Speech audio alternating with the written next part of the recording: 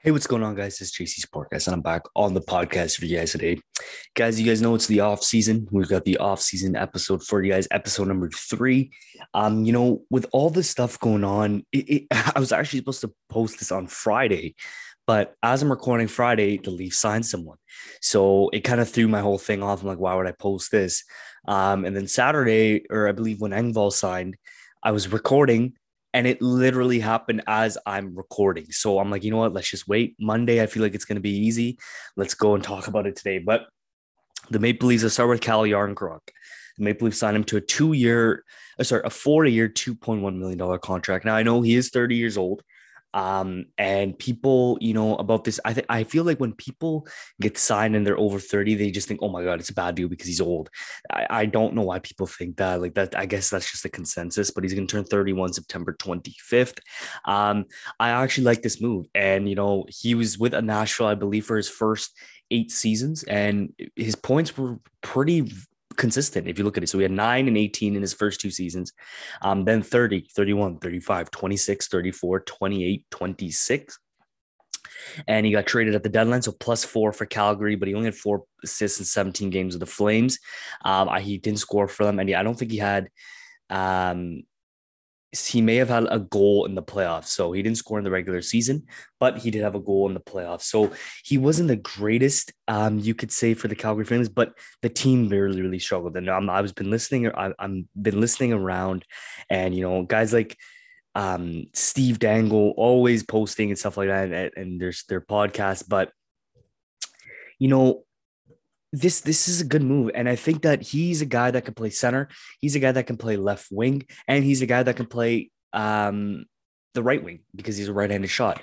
So I like this move. And if you look at the Toronto Maple Leafs lines, which I'm just going to pull up right here on my side, it's got Bunting, Matthews, Marner. We know that Kerfoot, Tavares, Nylander. Okay, maybe. And then Engvall, Kampf, and Yarncroc, which as a shutdown, and you know what, these guys have been really good. I like this. I absolutely like this. And then the fourth line, you could probably have guys like Ob Kubel, Gaudette, Simmons, coming in there, and then obviously some prospects probably coming up. But with this signing, and then obviously Engvall re-signing for that 2 point whatever he said, 2.5, 1.5. I love these moves. I think that Engvall deserves this. It's only a 1-year contract.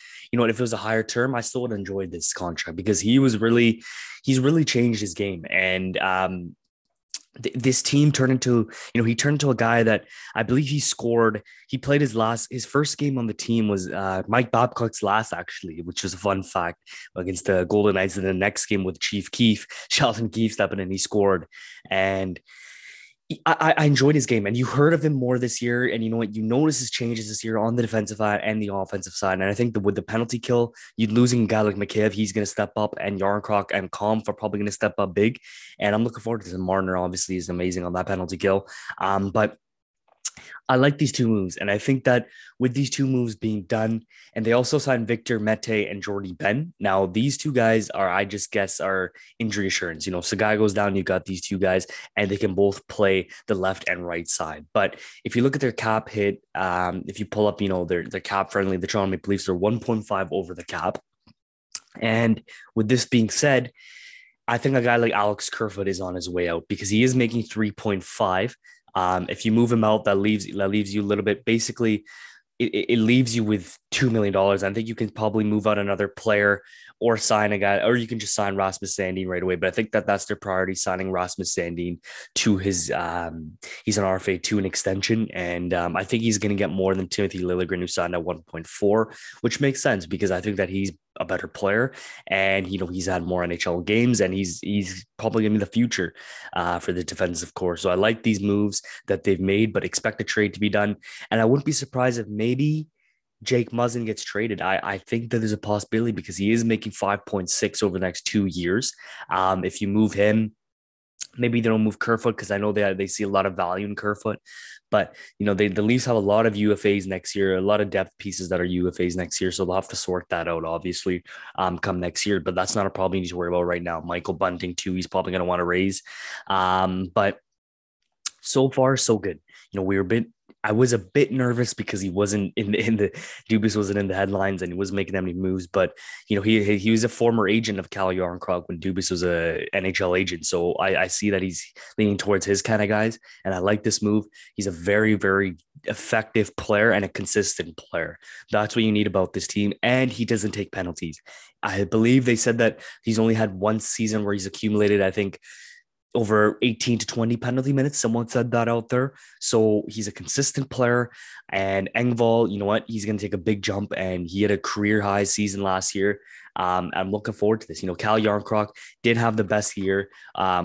Or second half of the season with Calgary Flames, but they kind of just threw him into that. He didn't have really time to develop any chemistry. But Engvall is coming off with, I believe, a 35-point season, 15-20, and he's been taking jumps. So if you can keep with that 35, 40 points in the regular season, I think this is a very good extension, and I'm looking forward to this. And obviously the two other guys that they signed, I believe it's just injury insurance. Victor Mete, those tweets going around of Victor Mete saying, dissing the Leafs and all that, that doesn't really matter. That was taken in 2013. It's basically 10 years ago.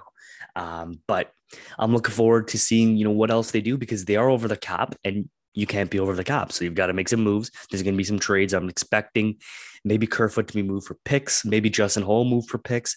And I think what they really need is two things: a right-hand defenseman and a left wing. Sort those out, please, and I will be happy for the rest of the summer.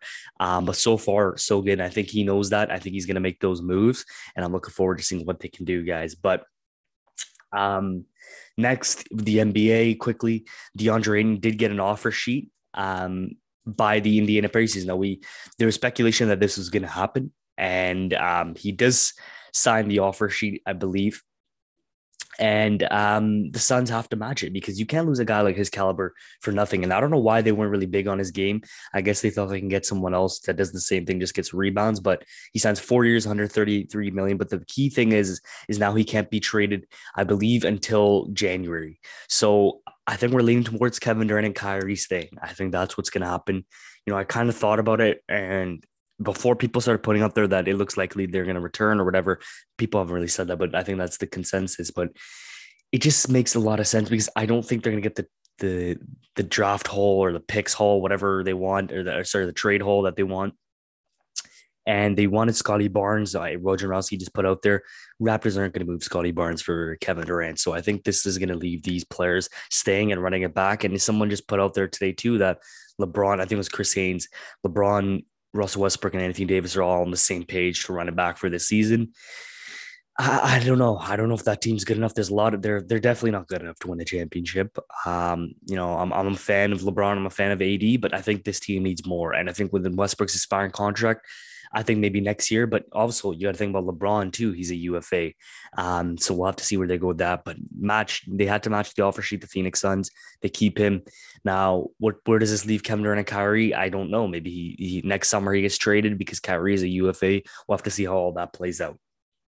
But the last thing I want to talk about today is WWE going potentially TV 14. And this was this was posted, I believe, by Nick Zarian. I don't know if I'm getting his name wrong, but I'm just going to pull up for you guys here. So I wasn't really expecting this, but WWE could be TV 14 for the first time since 2008. Andrew Zarian of the Mat Men podcast reported Thursday that WWE is considering a change that could see Raw become a TV 14 rated show on the USA Network.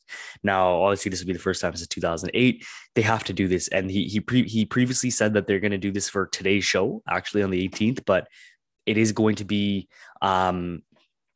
pushed to a later date. But it is going to happen. It seems like it's going to happen.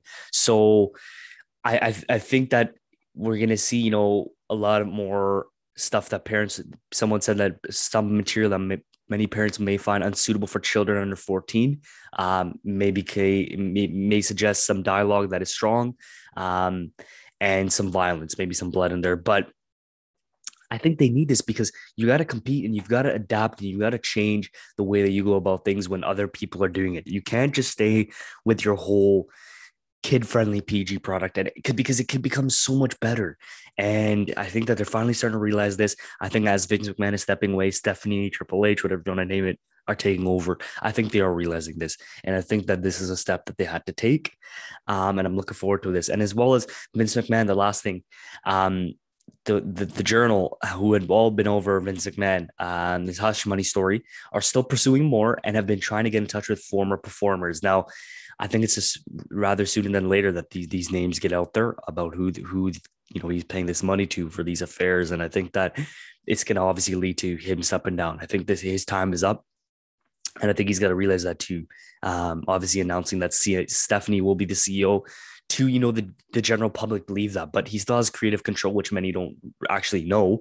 But this has to be done. You even saw Dave Meltzer on CNN for that quick little thing when the story first came out. This is leading to him stepping down, and you know what, it's needed. I know, like, you don't want to see a guy lose their job, but like him, like the stories are coming out, he deserves to lose his job, and I think that he needs to realize that this is it. You know what, this is it, and this is whatever you're doing right now has not been working for like the last who knows how long, like 8 years, whatever it's been. It's been a stale product.